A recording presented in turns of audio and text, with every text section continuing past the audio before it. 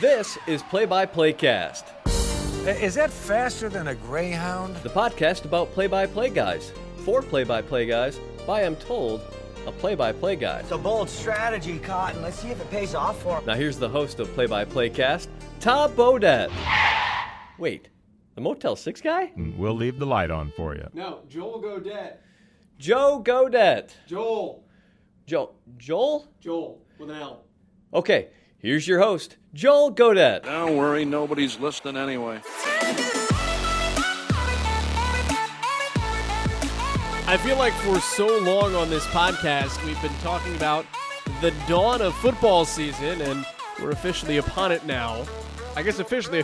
We've said a few times officially over the last few weeks, but I'm recording this intro while watching an NFL football game. I won't spoil it for you, but the Panthers are about to kick a field goal. What's going to happen next? I don't know. That's the fun part about this. If you're listening, you do know, but in the moment we don't, so the suspense is still very, very real. But as the NFL season has kicked off tonight, the Panthers and the Denver Broncos, we talked to another NFL voice on Play-by-Play Cast this week, and that is the brand new voice of the brand new Los Angeles Rams, JB Long. Get to a little bit on JB here in a second, but as always off the top, quick housekeeping. If you'd like to get in touch with the podcast or interact with the podcast, love it when we hear from people and let us know that they listen and this is helpful for them, because it's great for me, and I've loved doing it, but it's always good to know that it makes an impact out there also, and that other people are listening, and I'm not just broadcasting a podcast for my educational benefit and my mother's entertainment while she drives around New Jersey. So thank you to those that have reached out, and I'm glad the podcast is helpful in some way, shape, or form. But you can reach out on Twitter at PXPcast, or you can hit me up individually as well at Joel Godet, JoelGodett. Use the hashtag PXPcast as well if you want to interact. JB Long now. Really interesting guy to talk to. And our conversation today, one of the longest that we've had so far in, I think now, 13 episodes of Play-by-Play Cast? Yeah, this is episode 13 here today.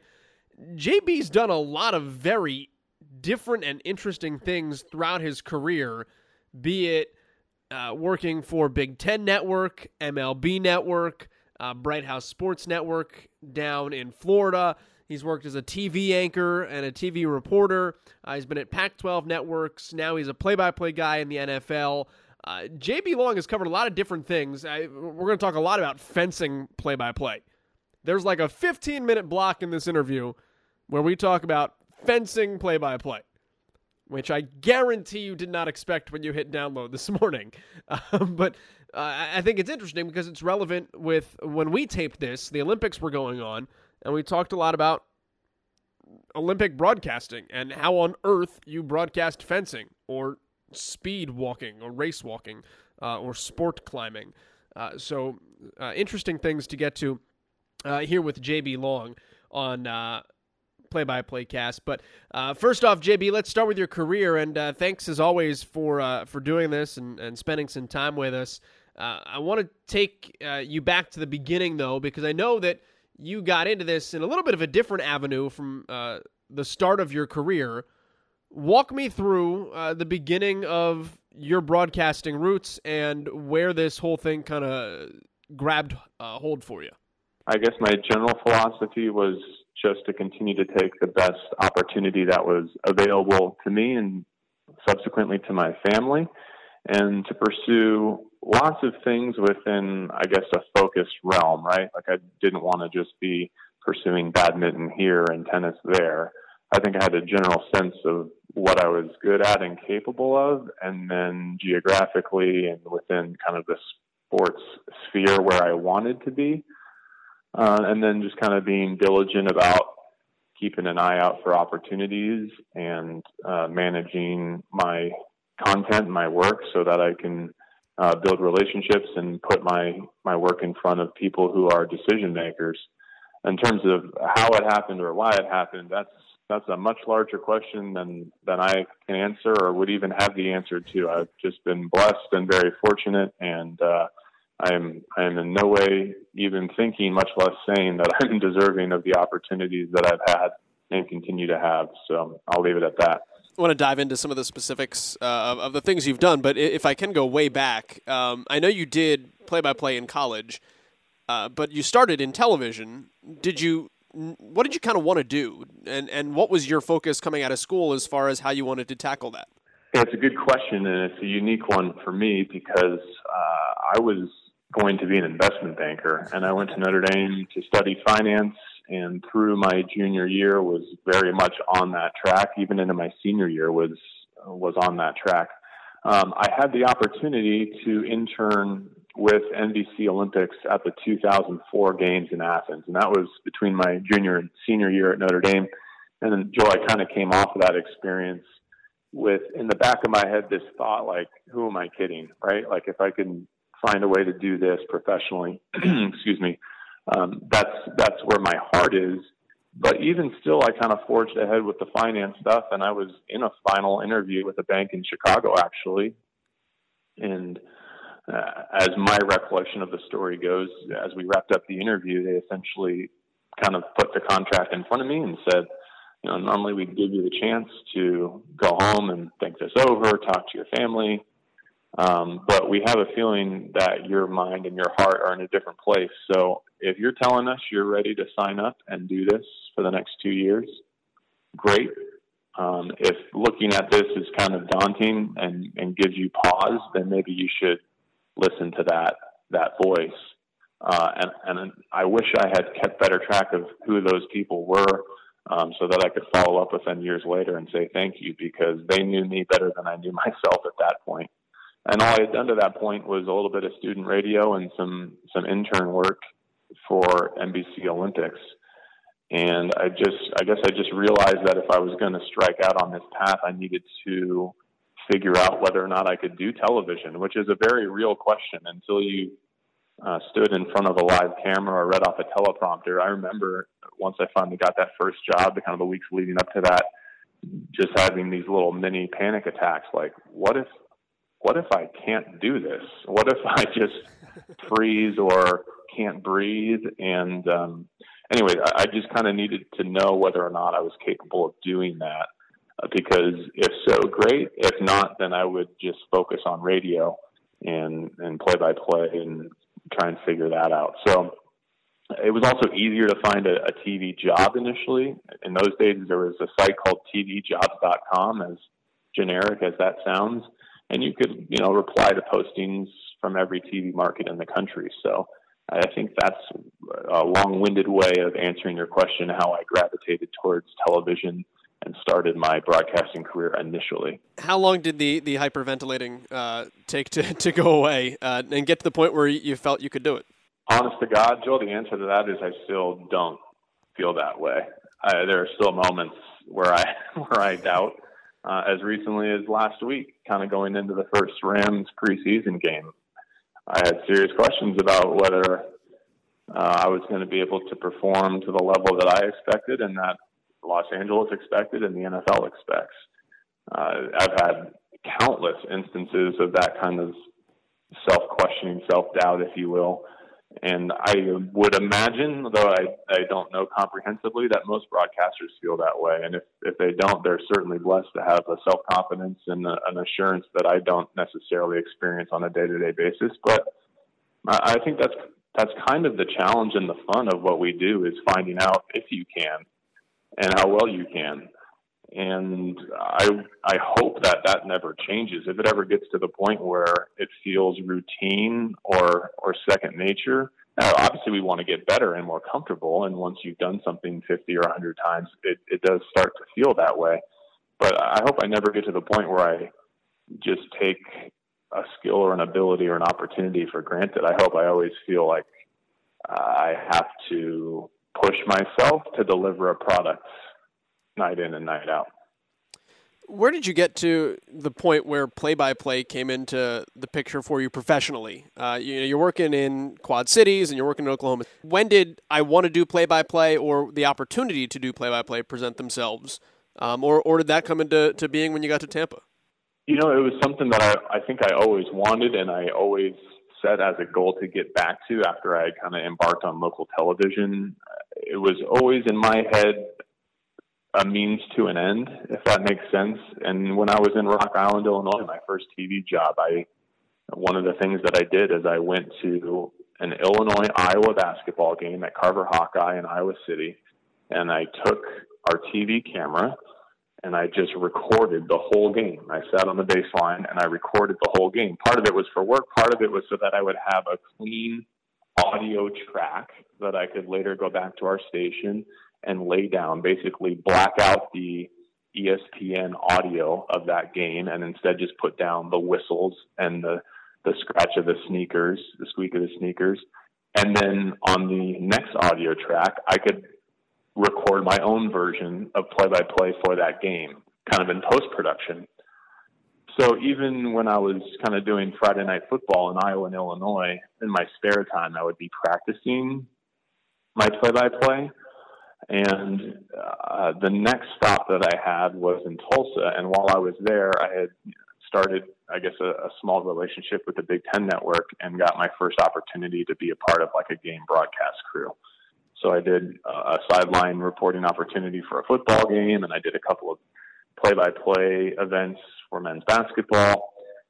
And at that point, it was kind of in my blood, and I knew that the direction I wanted to head was right for me, that it kind of just validated that thought that I had that local television was a means towards full-time play-by-play work. So I looked for my next opportunity from Tulsa with that kind of in mind and was fortunate to find Bright House Sports Network, which is where you and I eventually crossed paths in the Tampa Bay area. And what was special about that opportunity, it was a mix of a lot of things. One, the opportunity to cover professional sports, which I had not done to that point. Two, the opportunity to work for like a regional cable entity that covered sports full time. I was no longer sharing time with the traffic accident or the weather. It was all sports all the time. And lastly, it was the first entity I worked for that had game rights, that had the rights to broadcast arena football and Big East basketball and football and baseball and soccer. And it was a nice mix of what I had done to that point and what I wanted to do going forward. And it gave me the opportunity to call more games on TV than I had by big time multiples to that point. So that was a no-brainer for me, even though it was across the country from where I'm from and where I ultimately wanted to be. It was a really nice transition from kind of the anchor desk or reporting in the field to putting on the headset and calling a game. How much did taking the route you took maybe help you versus somebody who's saying from day one, I want to be play-by-play, I'm only going to do play-by-play, and if that means I've got to go do high school radio in East Pocatello, I'm going to go do that, versus putting yourself on television and being able to be in front of the camera a lot and develop the skill it takes to be on camera versus just broadcasting in and of itself, and then that leading you to an opportunity at a place like Bright House and so on down the line? Yeah, that's a good question. I think my career path makes sense in hindsight, but I think everyone's probably does. I don't think the way I did it is necessarily right. In fact, people ask me often who are trying to pursue similar things, what should I do? What should I be looking for? And it's a tough question to answer because I don't think there is a right answer. It depends what you value. If you are from Milwaukee, Wisconsin, and all you've ever wanted to be is a talk show radio host in Milwaukee, well, then I would take any and all opportunities in Milwaukee and continue to build your reputation in that city, whether it's on or off the air, and just trust that ultimately something will open up and you'll meet the right people. If geography is not your concern, if sport is your preference, if you love baseball and you want to be a Major League Baseball announcer, and that's all that you really want to do or care to do in the realm of broadcasting, well then, yeah, take that that short season single A affiliate opportunity, or just go sit in the stands and call those games in your spare time and don't necessarily worry about going to CBS in Rock Island like I did. I didn't really have as refined a sense of ultimately where I wanted to get to. I think I took more of a scattershot approach and just kind of picked and choosed somewhat within geography.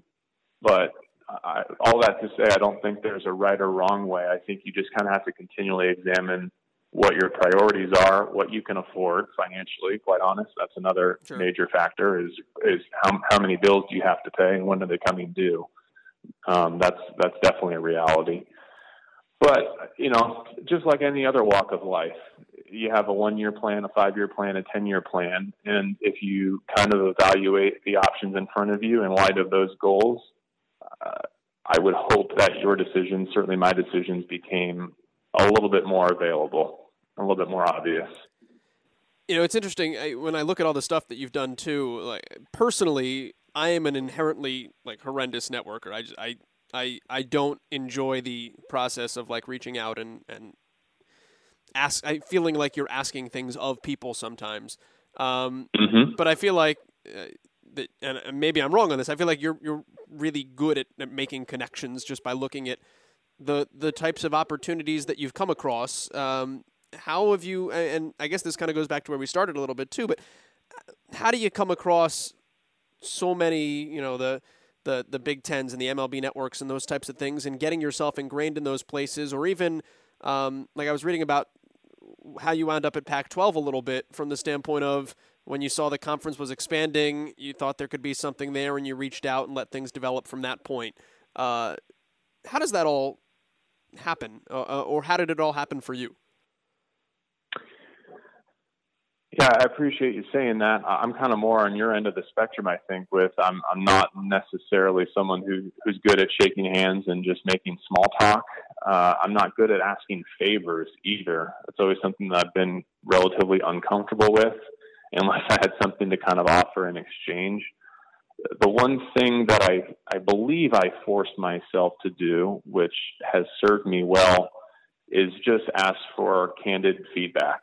And kind of put myself out there early and often in a position where, look, I know I'm not ready for this job or this opportunity that you're in charge of, but as someone who I would ultimately like to interview with, can you tell me where I'm at now, and can you help me get from where I am now to where you would expect me to be the next time that you do have an opportunity, something like that. Sure.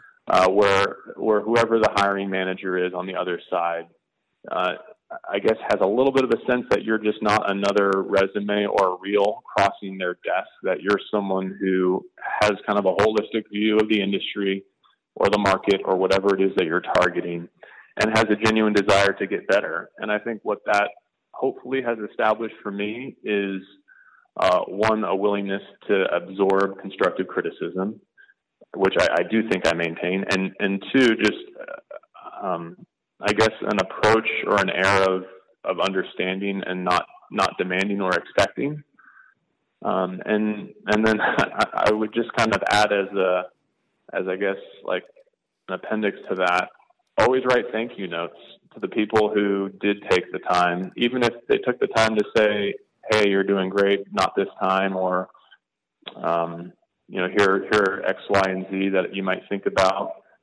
Just follow up with those people and say thank you, because I can't tell you how many people have offered their thoughts, taken 30 minutes or an hour out of their day to give me some feedback. And believe me, I can't offer them, a round of golf or a dinner or anything in return. A lot of those debts are going to go unpaid for the duration of my life and career. But I definitely took their emails or their phone calls, phone conversations to heart and tried to incorporate them into my on-air products. So I'm not good to kind of go back to the convention networking thing. I think my Rolodex is probably as unimpressive as anyone in my field, but I hope the people that I have had the chance to cross paths with or exchange emails with understand how appreciative I am of the role that they've played. Can I steal all of that? Because that sounds fantastic. Yeah, You're welcome. You're welcome to. I mean, and that's really the best that I can give in terms of advice. And thankfully, I've now, I guess, achieved a position where I'm getting asked for advice as much as I'm asking for advice. And believe me, I'm continuing to seek out advice. But it's weird now to be being asked a lot of the same questions that I used to ask and have always asked. And boy, it's awkward how it feels to be kind of on this side of the table. And I worry that I put some people in some strange predicaments, forced to contend with my goals and my aspirations in the midst of their busy agendas. What are some of the questions that were common thread for you? Were there things, especially early as you're starting to get going and as you started to get your TV stuff, and then as you start getting more at Bright House, were there things that you found as common threads that were most helpful or intriguing to you that came up? I think I wanted to know, from an objective standpoint, how do I look? How do I sound relative to the caliber of broadcaster that you're looking for? Within the scope of my abilities, is there anything you would suggest into how I could enhance my product? Is there anything that I can do to further demonstrate my qualifications or my interest in this team or league or market? I think all those kind of open-ended thoughts and questions express a willingness to put in the work that it's going to take to have success. And I think another thing is let's not pretend that it's all about your work product either, right? In this industry, we don't necessarily work in a meritocracy. I mean, I like to think that good things happen to good people and those who want it most and who try the hardest, but it's not like we have quarterly reports and we hit our numbers and we turn them in and say, okay, make me vice president now, right? Yeah. I mean, there are a lot of competing factors, and it's an intensely competitive industry. And believe me, I would be the first to admit that whatever job I have now or have held in the past, I don't pretend that just because I was offered the position that I was the best candidate or the most qualified candidate. And I think it kind of goes back to another point, which I'm sure you've heard a lot during this podcast, is the toughest thing about what we do is hearing no. And if you are going to ask for feedback, if you're going to ask for someone to critique your work, you better be braced for them to say, it's not that great, or I don't like it, or it doesn't sound like Monday Night Football or Sunday Night Football in America or Big Monday or whatever it is that we're shooting for. Just like you can feel qualified for or ready for an opportunity and the stars just don't align. And even if you did put your best foot forward, the answer, because there are 200 applications and only one role, is going to be no. And the other thing is just timing, because let's face it, we have such great opportunities, such great jobs that once people get them, they put in a lot of time and hours to make sure that they don't let those things go. Sure.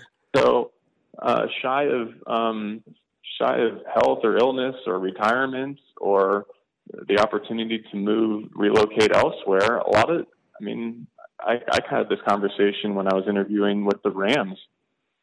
If everything works out, hopefully this is the only time that this job comes open in my lifetime. And so why am I so invested? Why am I so interested now? Is because I fully expect that whoever lands this job is going to do everything within his or her power to keep it for a long, long time. So striking at the right moment is beyond our control, but is definitely a factor in what we're trying to do. I want to come back to I obviously want to get to the Rams here before we're done, but I want to touch on some of the Pac-12 stuff too. And I think most interestingly is not the sports that everybody knows, but the fact that you've kind of been included in golf and soccer and wrestling, and I know you've broadcast fencing. How do you get yourself to a point where, and I've thought this a lot while watching the Olympics, where you can come off as an authority or enough of an authority that somebody takes you seriously in those sports? How much prep work, how much talking, how much do you have to do to get to a point where you're comfortable being believable for lack of a better term? Yeah, it's a really topical theme and question given the Olympics ongoing right now. I want to start by saying I had offered a bit of advice early that's kind of figure out what you want to do and then like maintain kind of a laser focus in pursuit of that channel. Sure. Well, the caveat to that is I think you can learn something about broadcasting, about television or radio, about yourself by stepping outside of that channel, stepping outside of that comfort zone. And so I have tried to never be afraid or hesitant to try fencing or golf or wrestling, something that I don't necessarily have a background in. Believe me, I have a background in golf. It's just not a very good one. But because, while you're learning about that sport and its rules and its history and its key players, I think that all is kind of like a transferable skill. I think you learn about your process. You learn about what you need to do to be prepared. And I'll get to your ultimate question here in just a second. I think preparing for fencing or rugby or whatever it is teaches you something about how to prepare for football or basketball or baseball or something that's more bread and butter for you. In terms of how do you actually get to the point where you can speak with any kind of authority on the topic, especially if it's something you've been given in short notice. I mean, there's no way, for instance, to ramp up to fencing. I began with the NCAA championships, and I had about 3 weeks to prepare for it. I think the first thing that I would advise is don't think that you can. Don't go into it with the assumption that in 3 weeks' time I'm going to become the foremost American authority on college fencing. No, you're not, because the student athletes and the coaches and the administrators have been doing this for much, much longer than you, and they just have a greater breadth and scope of knowledge. So I think approach it in the manner of, I'm going to give my best effort, and I'm going to give this event, this sport, the utmost respect that it deserves. And I'm going to approach it humbly with a little bit of humility and a lot of respect so that the audience knows that I know that they know more than I do, if that makes sense. Sure. And then over time, hopefully I do develop the expertise where we kind of pass that baton, where I'm not the novice asking questions for my own edification. It's, okay, I can identify an action, I can identify a ruling, and I can speak to some of what's going on here. And a lot of it is, thankfully, as play-by-play announcers, we have analysts who are experts. And so learning to ask the right question, learning to defer to the expert sitting beside you is really, really important. It's why they're there. And so if you're leaning on biographical information or scorekeeping or the nuts and bolts of the broadcast, including traffic and sponsorships and that kind of thing, then make sure that you square that away and leave plenty of room for your expert analyst to do what he or she does best. And I think if you're able, listen to their commentary, learn from it, and ask kind of intelligent follow-ups or continue to lead them to expound upon what they really do know. Look, the fact is that a lot of these niche sports, they have very, very diehard audiences. But the goal for wrestling or fencing, to kind of continue to use them as examples, is to bring those sports to a larger audience. And I guess as the novice announcer, you're part of that potential audience. And so while you have to respect the people who have spent decades in fencing, you also, I think, need to appeal to someone who stumbled upon the Olympics for the first time and has never watched fencing on MSNBC, and bring them into the fold. So you have a role to play in that respect as well. Do you come to enjoy doing sports like that? Yes, but also no. And what I mean by no is it's a very daunting thing to walk into a realm that you've never been in before, where there are a bunch of insiders. These niche sports are very much like clubs. Really, all sports are. If you walk into a major league clubhouse for the first time or an NFL locker room, there's insiders and there are outsiders. And so that can be really tough. It's intimidating. It's a big hurdle to overcome. the hours and the kind of labor that it takes to get up to speed is really daunting. That being said, I've felt as rewarded or more rewarded by finding a modicum of success or establishing a modicum of reputation within kind of some of these peripheral Olympic sports as I have calling, the biggest basketball and football games that I've been able to. I mean, there's just something rewarding about taking on that challenge and surviving it, if not succeeding in it. You've been part of the Olympics, correct? So, interesting story. Okay. I mentioned my 2004 internship. That was my first Olympic experience. And during the London Games, I kind of realized, I would like to get back to that level. I would like to make that a career aspiration. So I have spent the better part of the last quad pursuing an opportunity with NBC for these Olympics, which I had secured, and I was set to do fencing, synchronized swimming, and modern pentathlon. And 2 weeks before I left for Stamford, Connecticut, I was offered the opportunity to become the voice of the Rams. And with 2 preseason games falling during the Rio broadcast window, I was forced to make a very difficult decision, and an unfortunate but also very fortunate one. There were a lot of conflicting emotions there. Moral of the story is obviously I had to go with the Rams opportunity, and I'm very, very excited about that. But I did not get to do the Olympics in the way that I would have answered that question had things gone the other direction. There are worse problems, I guess. Talk about that the last 4 years. What did you do, and what do you do, and how do you build up enough of a base that you go to NBC Sports and say, I'm trustworthy enough to be handed the keys to this car?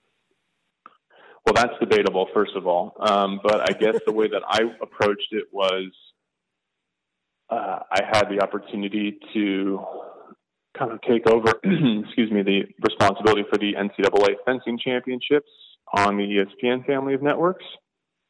And the more I thought about it, the more I thought it was a worthwhile endeavor because fencing is an Olympic sport. I think the Americans are on the rise within that Olympic sport, within that Olympic discipline. So I thought, look, for complete and total utter lack of competition, I don't think anyone else is going to pursue fencing the way that I might. So if I become the utmost American authority in broadcasting on fencing, again, surely because no one else is trying, maybe that is my entry point, my foot in the door with the Olympics, because assuming they don't really, really dislike me for any other variety of reasons, it would behoove them to put someone who really, really understands the sport and has called NCAA championships and Grand Prix and World Cups and World Championships in the last 4 years. It would make sense to use, that kind of announcer to bolster our fencing coverage. Now, I don't know behind the scenes if that is what ultimately played into their decision to offer me this opportunity. But that was the approach. That was kind of my 4-year roadmap, was if I really, really nail down fencing. And I was very fortunate to have the opportunity to go beyond the NCAA to do some of the other international events. I've had a great time traveling to Budapest and Moscow to handle some of those events. Anyway, if I was able to kind of execute on that vision where, hey, we need fencing. Who knows fencing? They would hopefully look around the landscape and say, oh, that guy knows fencing.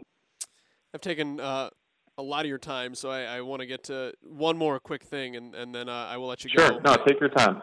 Take your time. We got plenty. Okay. I know you said the movers are there, so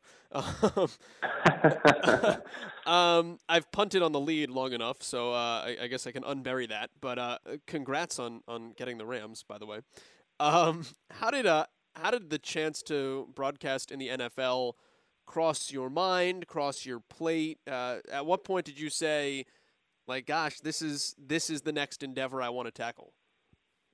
Yeah, so a few pieces to this answer. The first of which is, you and I were probably supposed to get together a month ago or at least 3 weeks ago, and I'm sorry for postponing on you. And at the time, I just kind of had to say, look, if this goes the way I hope it's going to go, we might have a much more interesting conversation for you and for our audience. So thank you for your patience there. Quite all right. As of a month ago or 3 weeks ago, whatever it was, the Rams specifically were not necessarily a blip on my radar. However, doing professional sports, being a part of the National Football League, and really at its core, just being the voice of a team had become an utmost career priority. It's something that I've shared with my friends and family. It's something that I shared with my agent and kind of targeting our pursuits in that regard.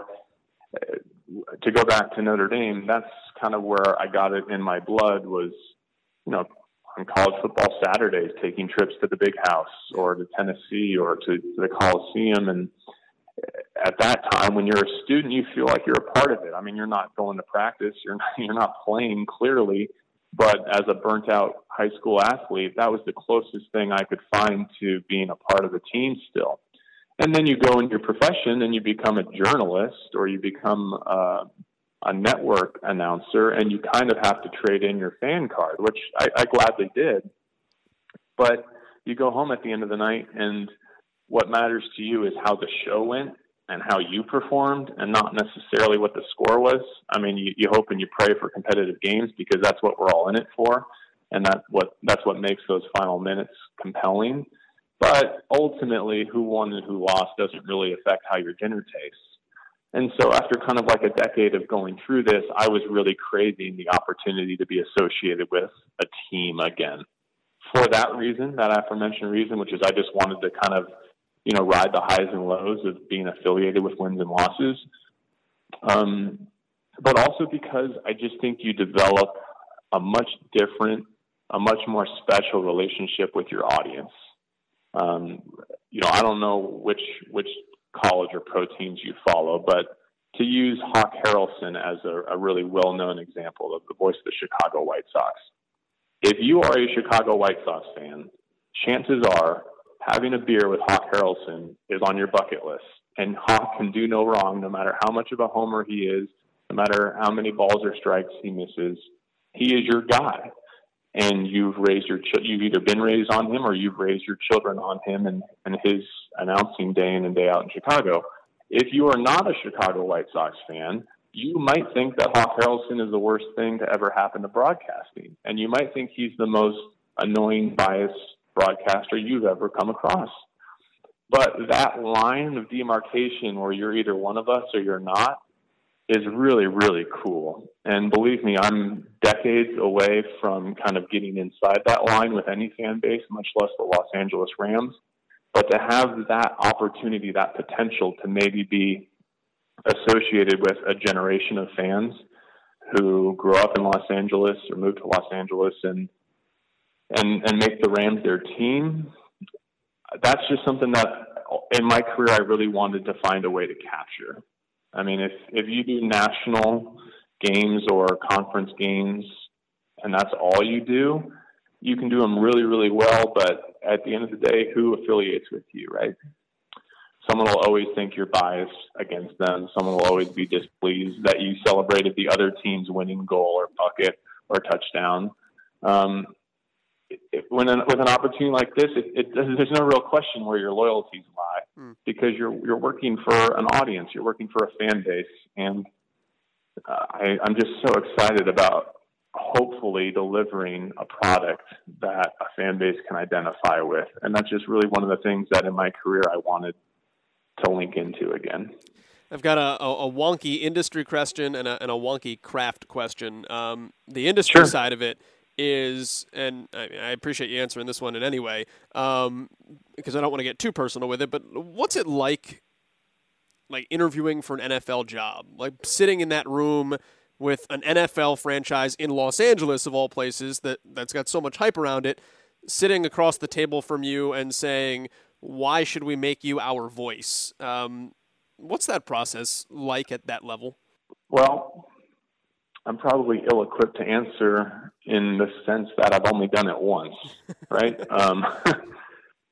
So it was much more enjoyable than I could have ever anticipated because of who was across the table. And I don't know if other announcers have had that same experience because I imagine, the executives of other franchises, they run the gamut of personalities and styles just like all of us do in every walk of life. So I'm not sure that I have a holistic view of how those conversations typically go.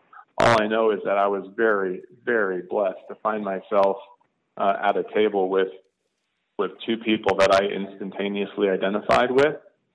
Maybe what I could offer your audience that's a bit more specific or might be something that they can build off of is the preparation and the approach that you take to those interviews. Yeah. And in one sense, the Rams interview was the hardest thing I've ever interviewed for or prepared for, because, on short notice, with no real prior experience in the National Football League, I had to demonstrate my wares and I had to get up to speed. But in the other sense, it was also the easiest interview I ever did, because in those settings, what you're pitching is, I really, really want this. And I'm going to sink every ounce of my professional energy into this opportunity if you give it to me. And those are the things that we all say when we're in those seats. And I think I use the collective we here, we mean them with varying degrees of sincerity, right? Because sure, I would love to be the voice of the Mud Hens, but I would really like to be the voice of the Chicago Cubs. Yeah. And so it's tough to say, if you make me the Charlotte Stone Crabs play-by-play voice, I'm going to do this every day until I die. Well, maybe, but probably not. So what I mean by easy, again, sorry for being long-winded here. What I mean is easy is when I said, look, I really, really want this opportunity. And if all that I ever do in my broadcasting career is Rams games from now until whenever you take this away from me, I will be satisfied. And I think it was maybe the first or maybe the second time in my career where I could really deliver that message and mean it sincerely and mean it wholeheartedly. And I think those two things kind of go hand in hand. It energized my preparation. It continues to energize the way that I'm approaching this first NFL season, is because this is exactly what I wanted. And I want to do my best to capitalize. And it's easy to get up in the morning and go through the machinations that I need to do to make myself be ready for Sundays. I appreciate you answering that.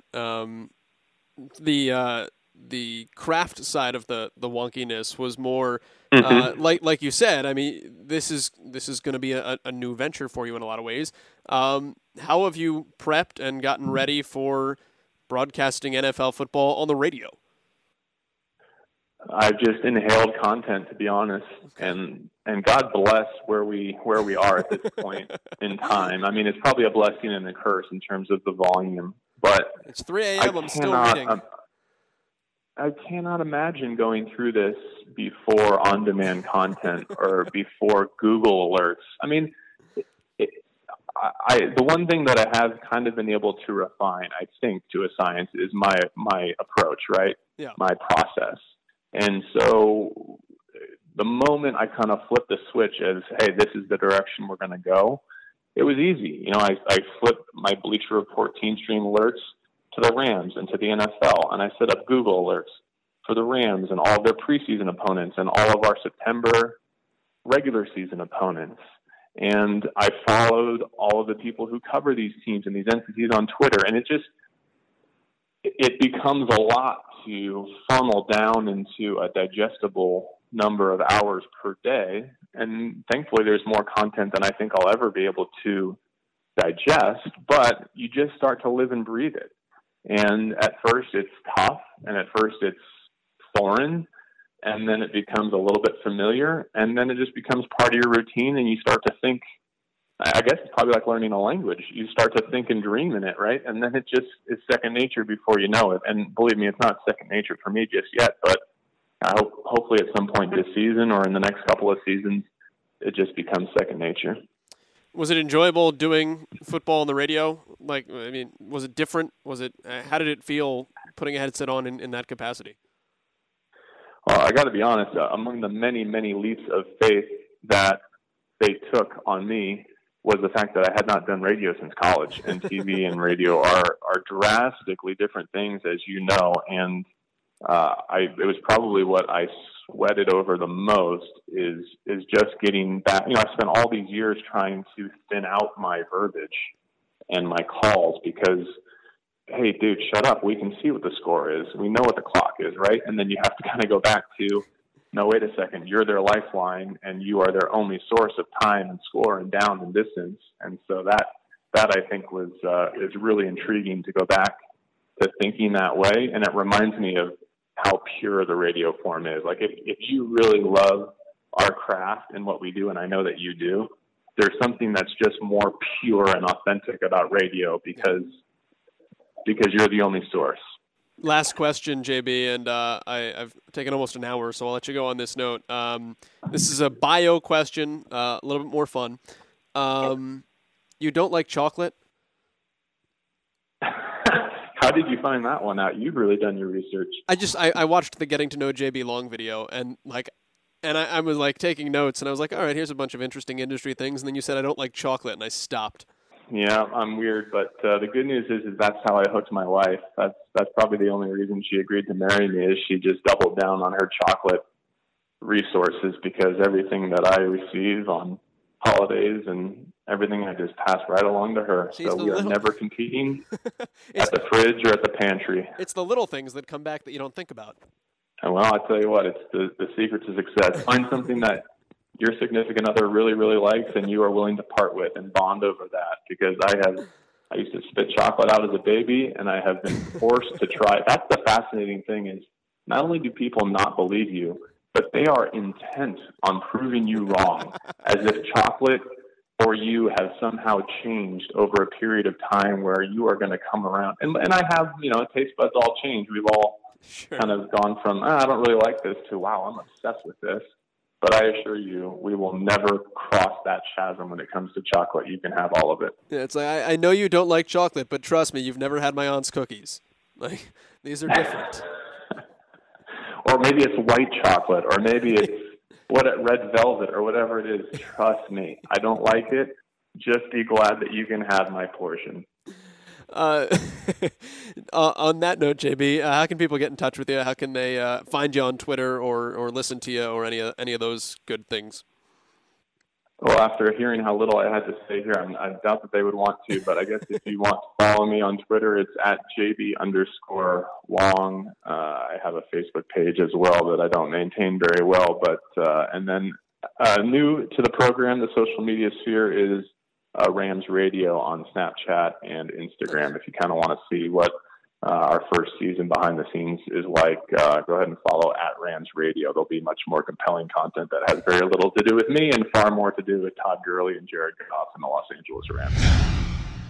Good tip for you there with JB Long. If you ever need to get him a thank you present, not chocolate. Not chocolate. And if you're a female play-by-play announcer, he is married. But if he wasn't, don't give him chocolate for Valentine's Day because he won't eat it. I guess you'll get to then. I think that was the point there at the end. But no chocolate for JB Long. Many thanks as always for JB taking the time out and chatting with us. One of the more lengthier and in-depth conversations we've had so far. By the way, Graham Gano just missed the field goal. Broncos win. Broncos win. The band is out on the field. But thanks, as always. Really in-depth stuff, really good stuff from JB there. When it comes to the networking stuff, I thought was really interesting, the approach there. And I thought the Olympics approach, talked about the fencing stuff off the top of the podcast, the Olympics approach, I think is genius. So I got 4 years to be a really good sport climbing broadcaster, and I better get to work on that one. It's always amazing how paths unfold in this industry. So good to talk to JB. Got another football voice coming up on the podcast next week. I won't reveal quite who it is yet. We'll keep you guessing. But he's a notable guy who does a lot of stuff. I'm sure you've probably seen him or heard him. And it'll be interesting to talk to an East Coast guy. We'll narrow it down for you. Come play-by-play cast next week. They're playing the music, though, which means we got to get up on out of here. So thanks for downloading and subscribing as well. If you like the podcast, rate it. Let iTunes know. It helps notoriety and eventually advertisers and all that kind of good stuff. And stars, downloads, subscriptions, all that stuff. Hit us up on social media as well at PXPcast. Until next time, my name is Joel Godet. This is Play by Play Cast, and we're out.